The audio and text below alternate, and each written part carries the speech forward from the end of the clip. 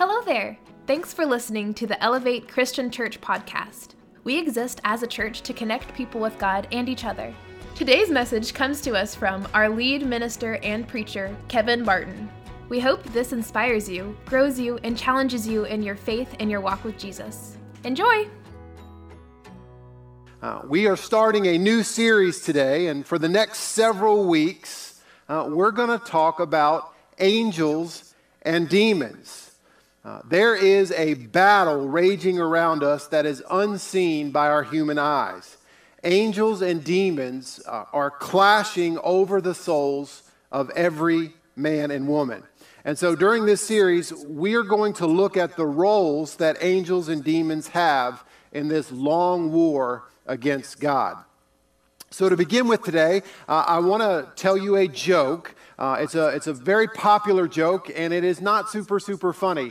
I am glad that I'm not going to be here to see your reaction live to the punchline of this joke. The joke goes like this. While walking down the street one day, a corrupt politician was tragically hit by a car, and he died. And so his soul arrived at the pearly gates, and there St. Peter was standing, and Peter said, "Well, welcome to heaven." He said, "Now listen, before you settle in, there seems to be a problem.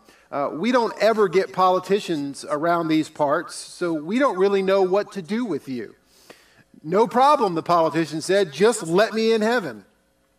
He said, "We'd like to do that, but we have our rules from the higher ups, and so what we're going to have to do for you is you're going to have to spend one day in hell, and then spend one day in heaven, and then you'll be able to decide where you want to spend eternity." Well, the politician said, No, really, I have made up my mind. No need to do that. I will be fine to stay here in heaven. "I'm sorry," Peter said, "but we have our rules." And with that, Peter put him in an elevator, and he goes down to hell. When the elevator doors open, he finds himself in the middle of this beautiful, plush, green golf course. And then he sees the clubhouse on his right side, and standing in front of the clubhouse are all of his other friends and politicians who had worked with him. Everyone is dressed to the nines. They run to greet him. They shake his hand. They reminisce about old times. Then they play a friendly round of golf. After that, they dine on lobster and caviar and the finest champagne available. Also present at the party was the devil himself. And he's very charming. He's a very friendly guy. He is dancing and telling jokes. And they're having such a good time that before the politician realizes it, it's time to go. He gets on the elevator and he goes up into heaven, where he spends 24 hours in heaven, moving from cloud to cloud, singing. He's having such a good time that before he realizes it, the 24 hours have gone by, and St. Peter returns to him. He says, "Well, you've spent a day in hell, and you've spent another day in heaven. Now it's time for you to choose your eternity." Well, the politician reflects for a minute, and then he answers, "Well, I never thought I'd say this, but I feel like I would be better off in hell." And so Peter escorts him immediately to an elevator, and down to hell he goes.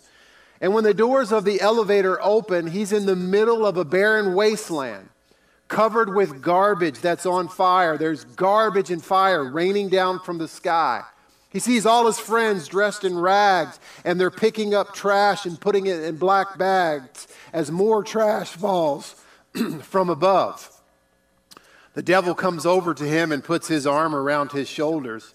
And the politician stammers, "I don't understand.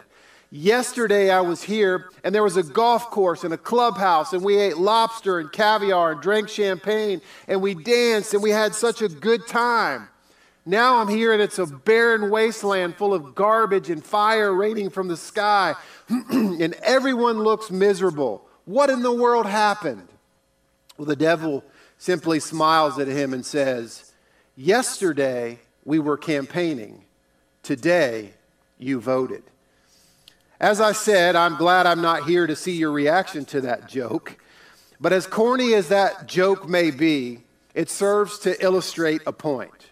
And the point is this: there is a definite battle going on all around us that we cannot see.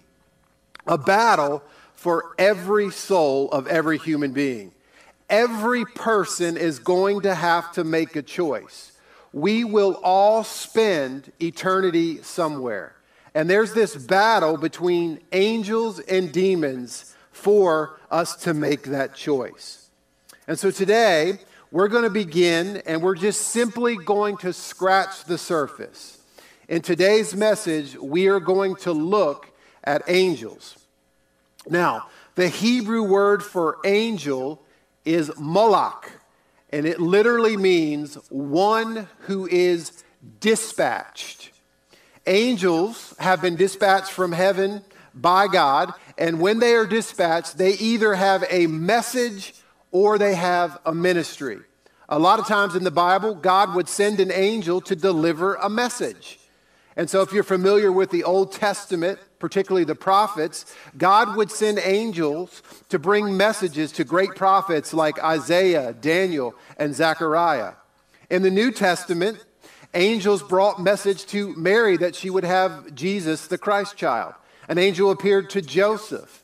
Angel appeared to Mary Magdalene at the resurrection. In the book of Acts, we have an angel appearing to bring a message to Peter. And so many times in Scripture, angels would bring messages. But angels also have ministries. They do things like guide, encourage, deliver, enlighten, empower. And we're going to look specifically at the ministries that angels have in our lives next week. But today, I want to simply begin by talking to you about the different types of angels that are in the Bible. And so I'm going to let you know from the gate here, this is one of those sermons that involve a lot of information and not a lot of application. It is going to feel a little bit more like a lecture than a sermon today. And we're doing this because we want to lay the groundwork for this series. So with that in mind, let's roll our sleeves up for a few minutes as we talk about different types of angels as mentioned in the Bible. There's a lot of debate over how many types of angels are in the Bible. I'm going to offer you 5 types of angels, but there are some scholars that say there are 7, even up to 9 different types of angels. This is one of those subjects that as your preacher, I would encourage you to do some self-study. Now, I'm going to offer you 5 types of angels in just a few minutes, but before I do that, I just want to make sure you understand something. And it's simply this: human beings and angels are different, and humans and angels stay different. In other words, humans don't die, go to heaven, and become angels. We're told in the book of Psalm chapter 8 that we as humans were created a little lower than angels. In the book of Corinthians, Paul tells us that we will become greater than angels because when we are resurrected, we are like Christ. And so I would say it this way. My sweet grandmother, Hazel Barton, who passed away and is now in the presence of God, she is not an angel. She doesn't have wings. She doesn't have a halo. She's not laying around on a cloud with my grandfather eating grapes and playing a harp. She is not an angel. She is still a human being who was created in the image of God. And so, of the 5 types of angels that we are going to mention today, disembodied humans are not on that list simply because we don't become angels when we die. In other words, every time a bell rings, an angel does not get its wings because they were created already with wings. So let's look at the 5 types of angels in the Bible. We'll start with what I like to call the big kahuna. We'll start with the archangel. An archangel is a chief angel. He is the leader of the angels. Both the Old Testament and the New Testament speak about the archangel. His name is Michael. And so what I'd like to do is we're going to jump into the book of Revelation, chapter 12, let me just set the scene. We are told that before Adam and Eve fell, before man sinned, there was a great war that broke out in heaven. And so we're going to pick that up in Revelation chapter 12, verses 7 through 9. Then war broke out in heaven. Michael, this is the archangel, and his angels fought against the dragon. And the dragon and his angels fought back. But he was not strong enough. In other words, the devil and his angels weren't strong enough. And they lost their place in heaven. The great dragon was hurled down, the ancient serpent called the devil or Satan, who leads the world astray. He was hurled to earth and his angels with him. And so you have this war in heaven, and you've got Michael the archangel. Michael's name means one who is like God. And Scripture seems to indicate that Michael is the leader of God's angelic army. He's the chief. He's the big kahuna. He seems to be the biggest, baddest, most powerful angel in heaven. And so there's this war in heaven, but when the war takes place, it's not between God and Satan. It's between Michael, the archangel, and Satan. Now, the war is over, Satan's rebellion towards God, but Michael handles it. He grabs the devil by the tail, swings him around, and throws him, casts him to the earth. He's a very, very powerful angel. Now, I would say this to you. I believe that he is the only archangel for several reasons. One being that he is the only angel ever listed as the archangel. I believe he is the undisputed leader of God's angelic army. The Catholic Church and other church traditions sometimes say that Gabriel was also an archangel because he is mentioned in the Old and the New Testament as well. But we're never told in the text that Gabriel was an archangel. In fact, Gabriel was a messenger angel, and all of his messages had to do specifically, every message that he brought had to do with one thing: the advent of Jesus Christ. So I believe that there's one archangel, and that archangel is Michael. The second type of angel mentioned in the Bible is called a cherub angel, or cherubim in the plural. To me, cherubs are the most fascinating angels of all. We are first introduced to cherub angels as early as Genesis chapter 3. When Adam and Eve sinned, you have the fall of man. God confronts them. God curses the serpent. God curses Adam and Eve. And then God removes Adam and Eve from the garden, and he places guards so that no one could go back into the Garden of Eden. I want you to see this. It's Genesis 3:24. After God drove man out of the garden, he placed on the east side of the Garden of Eden cherubim and flaming swords flashing back and forth to guard the way to the tree of life. And so when we're introduced to these cherub angels, we see that they're given the task of guarding the Garden of Eden. So no one could come in and re-enter to the tree of life. And so you've got these majestic, powerful angels with flaming swords flying back and forth, guarding the Garden of Eden.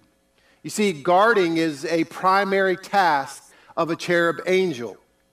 I want to show you something that is symbolic about the cherub angels. We find this in Exodus chapter 25, and we're in this long part of Scripture where God is giving Moses instruction on the tabernacle, on the temporary dwelling place of the Lord. And he talks about the holy place and the holy of holy place. Well, in the text, he's telling Moses how to design the furniture that would go in the tabernacle. And we are talking specifically in the text we land in about the Holy of Holies, this place where God would actually, in his Shekinah glory, dwell in the middle of the Israelites while they were in the wilderness. Well, in the Holy of Holies, God tells Moses to place something in there known as the Ark of the Covenant. And when he's talking about the Ark of the Covenant, he begins to talk about the lid of the Ark of the Covenant. And that's where we want to land today. It's in Exodus 25:17 through 22.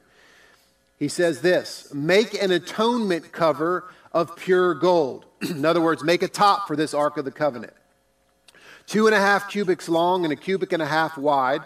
And make 2 cherubim, these are these angels, hammered out of gold at the ends of the cover. Make 1 cherub on one end and a second cherub on the other. Make the cherub of one piece with the cover at the 2 ends. The cherubim are to have their wings spread upward, overshadowing the cover with them. The cherubim are to face each other, looking towards the cover. So you have an angel here with his wings and his head down, and then you have an angel here facing with his wings extended and his head down. When you look at it, it actually makes a really nice little seat. We continue, verse 21. Place the cover on the top of the ark and put the ark of the tablets of the covenant of the law that I will give you. Let me just stop right here. This has nothing to do with angels, but this is so profound.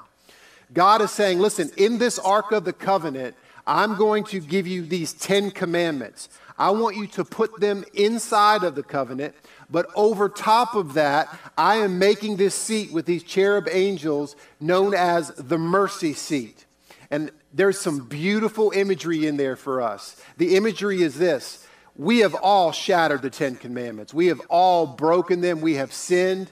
But God's mercy always triumphs over God's law. And so God's mercy will cover the law that we broke. And then he says in verse 22, there above the cover between the 2 cherubim that are over the Ark of the Covenant, I will meet with you. In other words, I will dwell here and give you my commandments from the Israelites. And so here's what you have. You have the cherubim in Genesis 3 guarding the Garden of Eden. You have a picture of them guarding the Ark of the Covenant, guarding God's throne. The Ark of the Covenant, the mercy seat, was God's throne here on earth. But then you fast forward and you look at God in heaven in the book of Ezekiel, and we are told that cherub angels are actually supporting and guarding the very throne of God. Now, let me say this. Cherub angels were very, very popular during the Renaissance era. And so there was a lot of artwork that have cherub angels on them. And I want to go ahead and tell you, they are grossly misrepresented. In the Renaissance art, cherub angels are basically babies with wings that are floating on clouds. So when you look at Renaissance painting, that is what you're going to see. Well, that has trickled down to us, and even today, many people, when we think of angels, we get the picture of cherub angels from the Renaissance era. In other words, we get these chubby little babies with harps floating on clouds. In fact, if you would go out today and you would buy white cloud toilet paper, you're going to see 2 babies with wings kind of flying towards each other. These are supposed to be cherub angels. And I want you to understand, nothing could be further from the truth. Ezekiel actually gives us a description, several descriptions of cherub angels. I want you to see this. This is kind of a long passage of scripture, so stay with me and try to picture this in your mind as we go through this. Ezekiel 1, 5 through 14. And in the fire was what looked like 4 living creatures. In appearance, their form was human, but each of them had 4 faces and 4 wings. Their legs were straight and their feet were like those of a calf, gleamed like burnished bronze. Under their wings and all 4 of their sides, they had human hands. All 4 of them had faced wings. In other words, they have eyes all over their wings. And the wings of one touched the wings of another. Each went straight ahead, and they did not turn as they moved. Their faces look like this. We don't ever see this depicted as angels in any type of art. Each of the 4 of them had a face of a human being on the right side, and the face of a lion on the left, and the face of an ox, which also had the face of an eagle. Such were their faces. They had 2 wings spreading out upward, each wing touching that of the creature on either side. And each one had 2 other wings covering its bodies. Each one went straight ahead. Whenever the Spirit would go, they would go without turning as they went. The appearance of the living creatures was like coals of fire, or like torches. Fire moved back and forth among the creatures. It was bright and flashing. The creatures sped back and forth like flashes of lightning. So just like in the Garden of Eden, when you've got these creatures going back and forth, guarding it, this is what you have around God's throne. They are guarding the God of throne. And so we are putting a picture up. This is maybe more of a correct representation of what a cherub angel looked like. Here's all I can tell you about cherub angels. These are bad dudes. These are not angels to be trifled with. These are not chubby little babies with wings. These are beautifully dangerous and magnificently horrifying creatures, cherub angels. The third type of angel mentioned in the Bible are the seraphim. Seraphim angels we find in Isaiah chapter 6. Isaiah chapter 6, verses 1 through 6. In the year that King Uzziah died, I saw the Lord high and exalted, seated on the throne, and the train of his robe filled the temple. Above him were seraphim, each with 6 wings.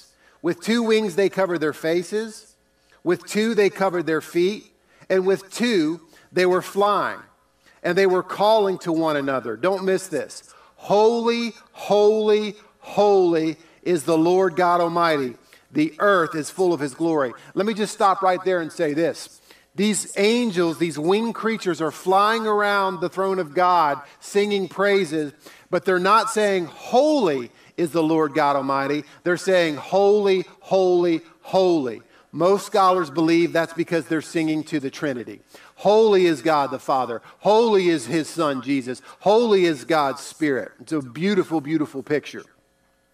Verse 4, it gets a little weird though. And the sound of their voices, the doorpost and the threshold shook, and the temple was filled with smoke. And so you get the picture of the bass in their voices booming so much that it actually is shaking the foundation of God's throne room, and it begins to fill his throne room up with smoke. Isaiah says in verse 5, woe to me. In other words, I'm afraid. I cried, I am ruined, for I'm a man of unclean lips, and I live among a people of unclean lips. And my eyes have seen the King, the Lord Almighty. And then one of the seraphim, one of these angels, flew to me with a live coal in his hand, which he had taken from the tongs of the altar, and he put them on Isaiah's lips to purify him. Now, you have wall-rattling, almost fire-breathing, smoke-filling creatures mentioned in Isaiah chapter 6. Now, here's what I find absolutely interesting. The word seraph in the Hebrew, do you know what that word means? It means fiery serpent. Fiery serpent. These seraphim angels, by some scholars, are often called serpent angels. And they are often depicted as dragon-like creatures in Jewish art. And they're flying around the throne of God, singing, holy, holy, holy. This choir of fire-breathing, light-bearing, wall-shaking, dragon-like angels. This leads some scholars to believe that Satan was a seraph angel. We don't know that.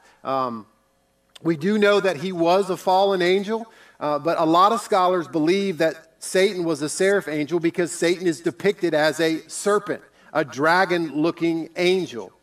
And so their theory is, as Satan was flying around the throne of God singing, "Holy, holy, holy is the Lord God Almighty," he ascended higher and higher and higher and thought to himself that he could do a better job than God, and jealousy set in, and you have this fracture in heaven that causes the fall of mankind.